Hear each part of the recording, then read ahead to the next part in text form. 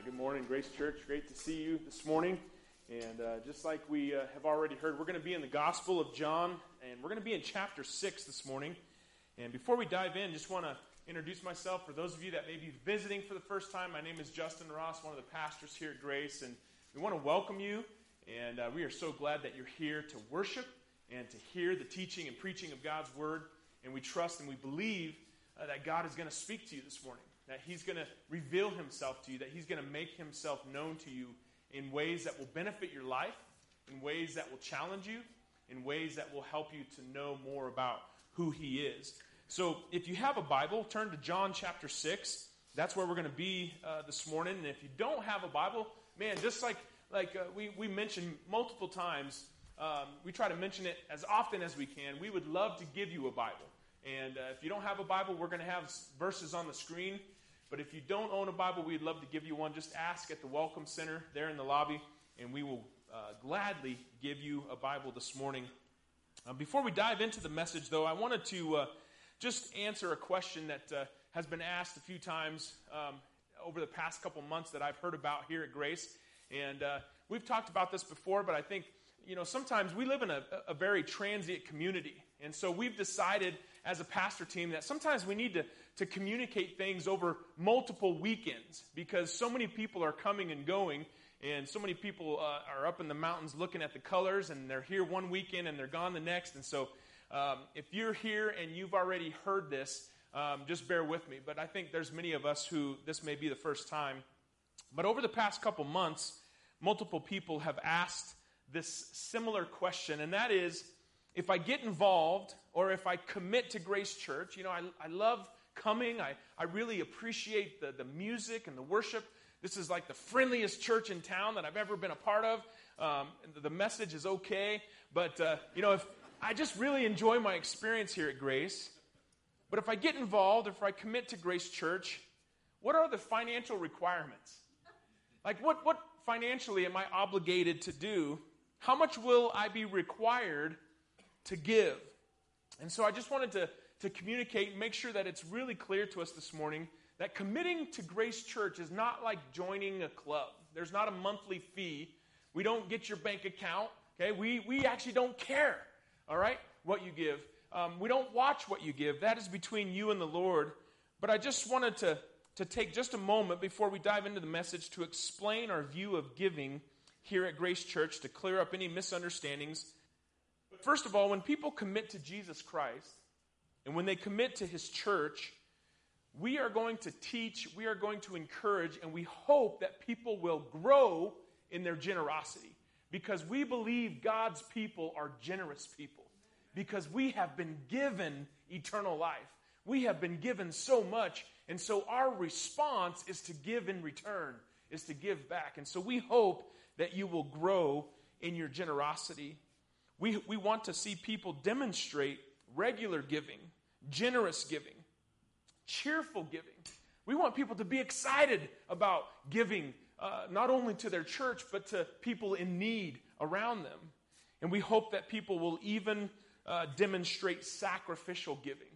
And this is a level of giving where sometimes you're like, I don't know how this is going to happen. I don't know if I can even give this, but I can feel the Holy Spirit of God leading me to give this. And so I'm going to be obedient. I'm going to give. And then that's when the miraculous happens. At Grace Church, we do teach tithing, which is 10% of your income. But we teach it as a principle, not a requirement. We teach it as a principle that I think it would be smart. I think it would be wise for you to follow, because I believe God honors that principle. But we're not going to teach it as a requirement. We believe God's people, once again, are generous people, and we want to see everyone grow in their faithfulness to generosity. And I have to say, Grace Church has always been a very generous church. You are a very generous people, and so I want to say, keep up the good work. Thank you for being generous, and I pray that you will grow in your generosity, and I pray it will be cheerful. I pray that it will be a pleasant experience for you. And I'm excited for you as you grow in your generosity. I'm excited for you as you watch God provide in miraculous ways. And so as we get into the sermon now, I'm just going to stop for a moment. One of our core values here at Grace Church is prayer. And we believe the best way to move forward in your marriage, the best way to move forward in our church, the best way to move forward as a family is on our knees. And so I'm going to go to the Lord in prayer, and I'm going to ask him to just increase our generosity, to help us have eyes to see people around us that are in need, and to be a generous people. And so if you would join me in prayer. Father, thank you for this opportunity to gather, to worship you through song. And now as we go into the message, God, I pray, Father, in the name of your Son, Jesus, and through the power of your Holy Spirit, that you would speak mightily to the people that are here this morning, to those that are watching online. Father, I just want to ask that you would increase our generosity.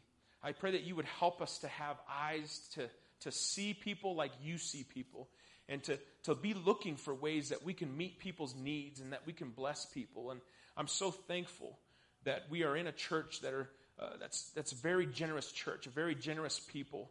And Father, I just pray that you would increase our generosity and help us to be an incredible blessing to the community around us. Father, we ask these things in the wonderful name of Jesus Christ. Amen. Amen. Recently, I read a book that was written by Jocko Willink and Leif Babin. It's called Extreme Ownership. These were two Navy SEALs that are writing a book about kind of owning your decisions. And that's where it gets the title, Extreme Ownership. And they tell the story of Ryan Jobe in this book. Some of you may have heard of Ryan's story, but Ryan was a Navy SEAL, and while he was fighting for our freedom in Ramadi, Iraq, he was shot in the face by an enemy sniper. Ryan was gravely wounded, but Ryan survived, and although his wound left him permanently blind, he was able to survive this injury. Ryan's drive and his determination to live life to the fullest and to live a life of freedom was unstoppable. Shot in the face, permanently blind. Ryan, after he retired from the Navy, he married the girl of his dreams. He enrolled in a college program, and he earned a business degree, and he graduated with a 4.0. Despite being blind, Ryan successfully climbed the 14,410-foot summit of Mount Rainier. He also, this is crazy, he also personally bagged his own elk. Okay? And he was using a rifle that was fitted with a specially designed scope with a camera for a spotter. But he got his own elk. And Ryan had as much right as anyone to be bitter about the life that he had been dealt. He had every right to be disgruntled, to be bitter, to be frustrated, to turn to a path of anger. But instead, he chose a path of freedom. He chose a path of abundant life. He chose the path of saying, I'm not going to let this keep me down. I'm going to continue to do the right thing and go the right way. I wanted to share that story starting out this morning because freedom matters. We sang some songs this morning about freedom, and freedom really matters. And Jesus Christ is all about freedom. He's all about freedom. In fact, it was Jesus who said, "He who the Son sets free is free indeed." Freedom can be seen all over the good news of the gospel of Jesus Christ. But we must know that freedom is not free. Freedom costs something. First of all, we see freedom in the content of the Gospels. And the content is this, like many times people hear that phrase gospel and it's like, what is that talking about? What is that referring to? But the content of the gospel is the death and resurrection of Jesus Christ for the forgiveness of our sins and the gift of eternal life. That's the content of the gospel. But then freedom extends beyond that to the scope of the gospel. Jesus says in Luke 4, I have come to preach the good news to the poor, to the oppressed, to set the captives free. God wants people to be free for heaven, but he also wants them to be free from bondage. here on earth. I think sometimes people get this gospel mindset where they're like, man, I put my faith in Jesus and I'm free for heaven, but then they live in bondage while they're here on earth.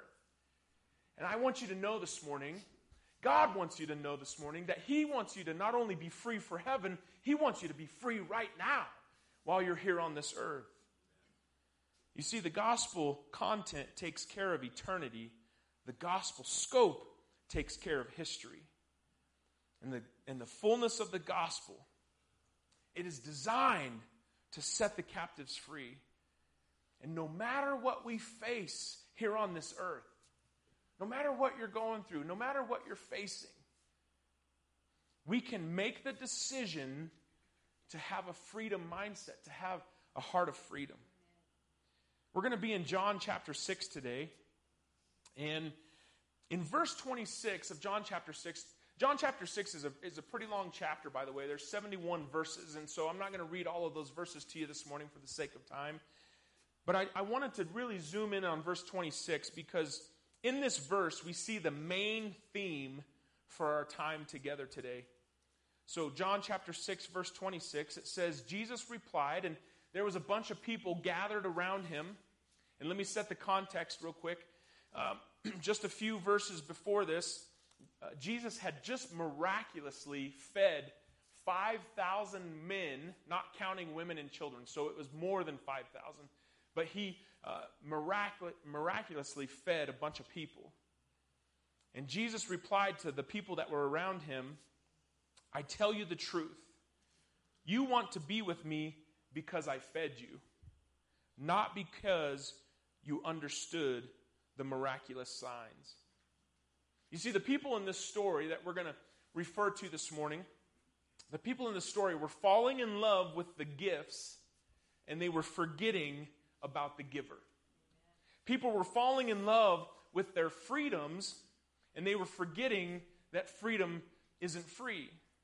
People got so used to getting the gifts that the gifts became more important than the giver. And this concept that Jesus is addressing in the gospel of John chapter 6 is what we're going to be really zooming in on and focusing on here with our time this morning. People who want the goodies from God, but they don't want God. Jesus has just miraculously fed 5,000 men, once again, not counting all the women and children. He's done this miraculous thing in feeding a bunch of people. And the people have gone crazy about Jesus. I mean, could you imagine, like, the way the word would spread? And they were like, man, this guy, he is like become just instant celebrity.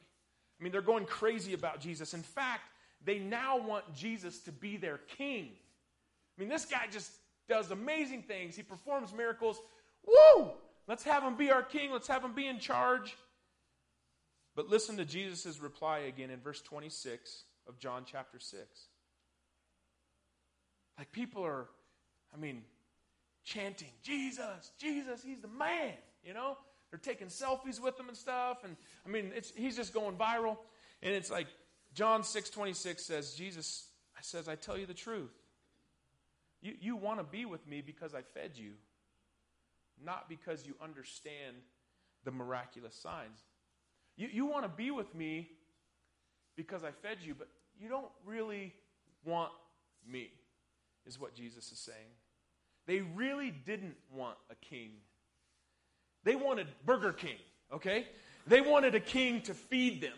They wanted a king to clothe them and to bless them. But what they didn't want was a Savior to forgive them. They really didn't want a Lord to lead them. They wanted freedom, but they didn't want to commit. See, there are a lot of different types of theologies and beliefs in our world today, especially in the church world. They're just abundant. They're just a dime a dozen. But some of these beliefs and some of these theologies have made God into a goodie giver, into a cosmic Santa. Or this belief that God exists to bless me. I think many churches have this mindset, or many Christians, we have this mindset that God is there to bless me. They don't understand that the reason that God does what he does, and the reason God gives what he gives, is actually to draw attention to himself. To draw attention to his Son, Jesus Christ. You see, the rest of John chapter 6 is designed for Jesus to let the people know that the physical was only done to call them to the spiritual. The physical was done to minister and to take care of the spiritual needs. I mean, the greatest miracles are the ones that are spiritual, the ones that are going to last for eternity. And that's what Jesus was trying to communicate here. He was saying whenever the physical becomes an end in itself, okay, whenever a physical, miraculous thing happens, or God provides in a miraculous way, and it's out of the bountiful goodness of God, but whenever the physical becomes an end in itself, it becomes idolatry. People begin to worship the gift, and they forget about the giver. When the focus shifts from the gift and not on the giver, that's a problem.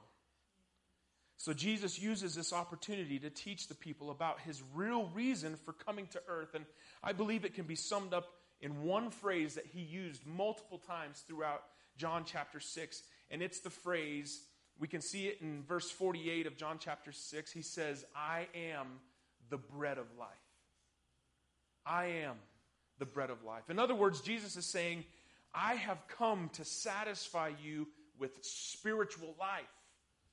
I am what you need. I am. Man, we may think we need something else. I need this, I need that, I want this, I want that. Jesus says, I am what you need. I am the bread of life. And yes, I give you the physical food to draw your attention to my spiritual provision. Yes, I take care of your physical needs. Yes, I will do miraculous things. Yes, I will provide in incredible ways. But I do that to make sure you know that I'm here to provide spiritual provision.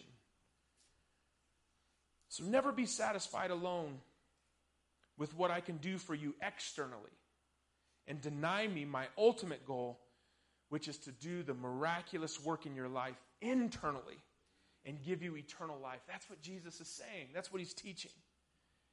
And the people that Jesus was teaching, they began to argue amongst themselves. This is in John chapter 6. I highly encourage you to read it for yourself. But as Jesus was teaching this idea of not being just fully satisfied in the physical, but understanding that Jesus will provide in the physical to teach us that he's everything we need in the spiritual, they began to argue amongst themselves. And when Jesus said, I am the bread of life, this statement confused them. It's like, what is he talking about? Like, is he saying, how are we supposed to eat his flesh? Like, is he teaching us to be cannibals? Is this a cult? It's like, they're having all these murmurings, and they began to argue amongst themselves. And how can he give us his flesh to eat? He's the bread of life. This is so confusing. Jesus said, I am the bread of life. It's all about spiritual life, spiritual transformation.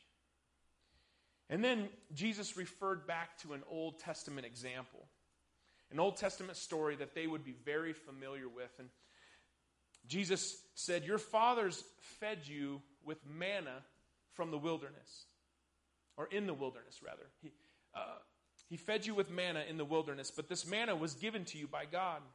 You see, the manna, this Old Testament story, remember, the children of Israel were wandering in the wilderness, and they had no food to eat, and God provided manna from heaven. It was a sign of his provision for their spiritual needs. And Jesus is referring to this story that everyone in his audience was very familiar with. They were saying to Jesus' example, they said, Jesus, when we were in the wilderness, our fathers gave us manna. And Jesus says, no, your fathers didn't give you manna. God gave you manna. In other words, it wasn't just what you got. It was who you got it from. They were so focused on what they received from heaven, they forgot about who gave it to them. They were so focused on the what, they forgot about the who. Once again, I think this is a very important message for the culture in the day that we live in. Many people use religion to gain prestige. They use religion to comfort themselves, to help themselves feel better, or even to gain some political votes, right? To rub shoulders with the right people, to make some business deals. They use religion for their own benefit. But those are self-centered motives. True believers follow Jesus simply because they know he is the truth and his way is the right way to live. Amen. You see, here's the secret sauce, okay? I mean, if you just want to know what satisfied life is all about, here's the secret sauce.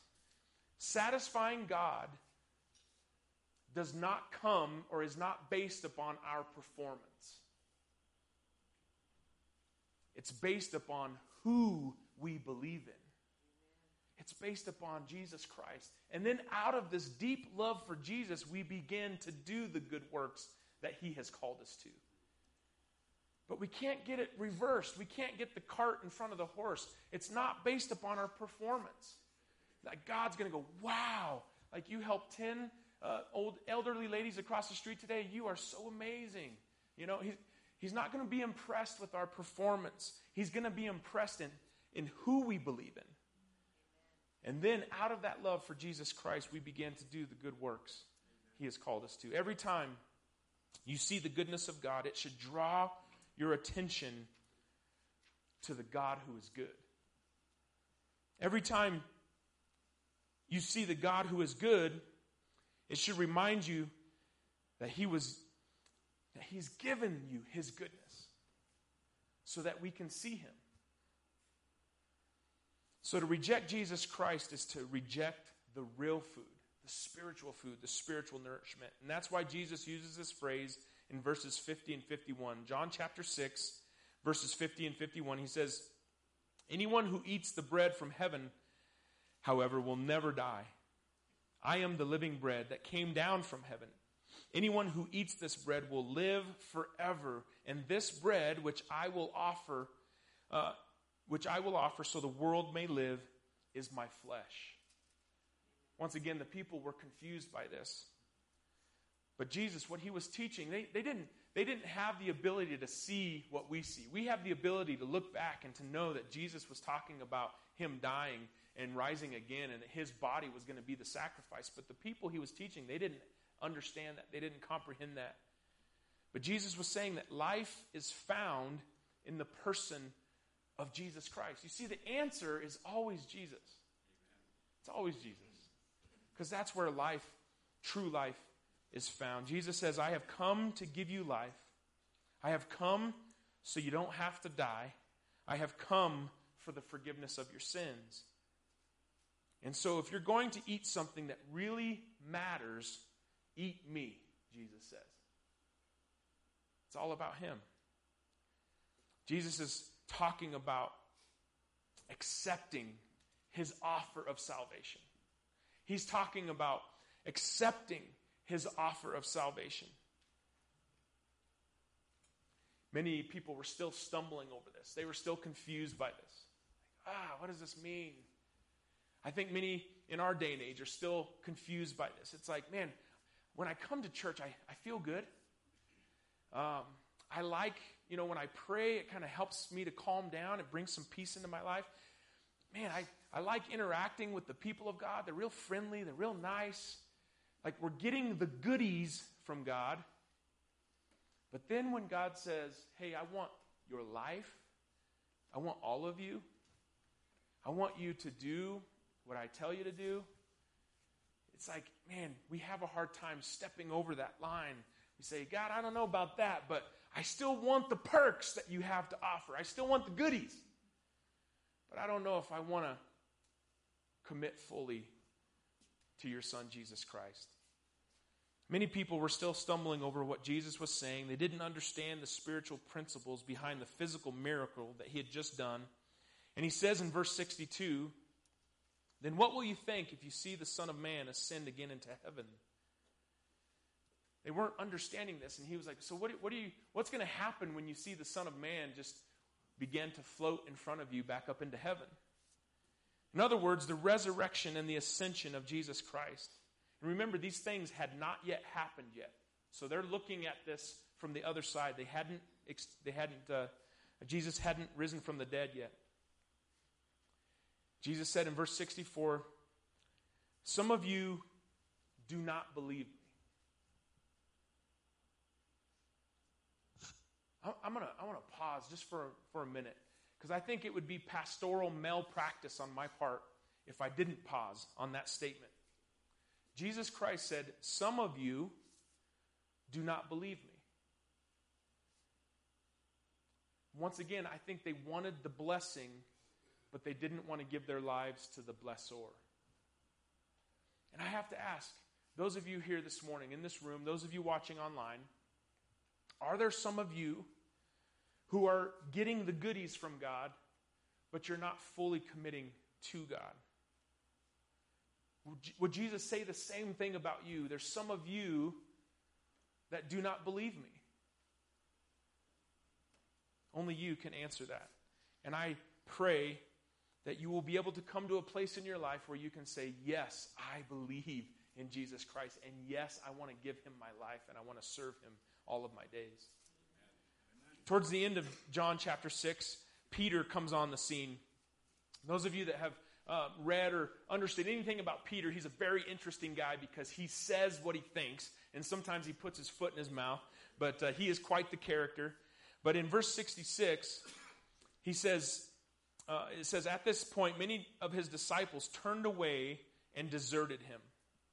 Okay, one more little pause. Jesus said, "Some of you don't believe me. Basically, you need me." And there were people that said, "I want the goodies, but I don't want you." And they deserted. They left. They said, "Man, that was a great meal. Thanks for feeding us, Jesus, but I'm out. Peace." You know, they deserted him. And then verse 67. "And then Jesus turned to the 12, his disciples, and he asked, 'Are you also going to leave?' Simon Peter replied, 'Lord, to whom would we go? You have the words that give eternal life. We believe and we know you are the Holy One of God.'" And this is Peter's classic statement of affirmation that Jesus came to offer eternal life to every man, to every woman, to every child that would receive it. So the principle or the idea or what John is trying to teach in his gospel is that God wants to feed you. I loved what Brad said last Sunday right before we took communion. He said the kingdom of God is the kingdom for the hungry. And God came to feed the hungry, not just physically, but spiritually. He doesn't mind feeding you physically as long as you don't stop there. James, another disciple of Jesus, tells us that every good and perfect gift comes from above. We cannot forget about the giver. And while you're enjoying the gifts, don't forget about the one who provided them for you. First of all, I want to encourage you to receive Jesus Christ as your personal Savior for the forgiveness of your sins and the gift of eternal life. But then after you've received him, don't forsake him. John tells us that many people left the way. They stopped following Jesus because things got a little tough. It wasn't what they had envisioned. It wasn't all just kind of sun rays and butterflies. The goodies were no longer coming like they had hoped they would come, and they didn't see their need for Jesus anymore. Man, we live in a culture, right, where we're so independent. We could provide anything, we can chase after anything, and I think it's incredibly awesome that we live in the country that we do. But I think sometimes we forget about the giver. we forget that everything you need in this life comes from the good hand of a gracious God. And that's why the scriptures teach us to receive what we've been given with a heart of thanksgiving. Man, don't forget about the giver while you enjoy the gifts. That's the lesson of this chapter of John chapter 6. It starts with your spiritual salvation.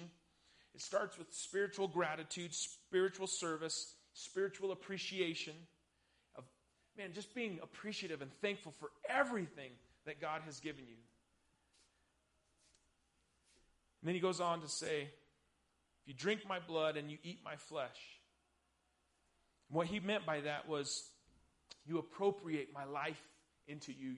You receive me. You put your faith in me. You decide to follow me. Every time we have communion, every time we sit at the Lord's table, it should be a reminder to us that our God is alive, okay? But that freedom that comes to us spiritually, that hope that we have for eternity, it came with a price tag. Jesus sacrificed himself for you and for me. And when we come to communion, it's the spiritual presence of Jesus Christ. And it's reminding us that the good things in this life and in the life to come, they all come because of Christ and the work that he did for us on the cross. Providing, he was the substitutionary. He was a substitute. It should have been us hanging on that cross. But Jesus took our place and he sacrificed himself for your sins and for mine so that we can have eternal life. And that's what we do when we take communion as followers of Jesus Christ. We're celebrating that our God is alive, and we're remembering the sacrifice that Jesus did, that he laid down his life for our sins.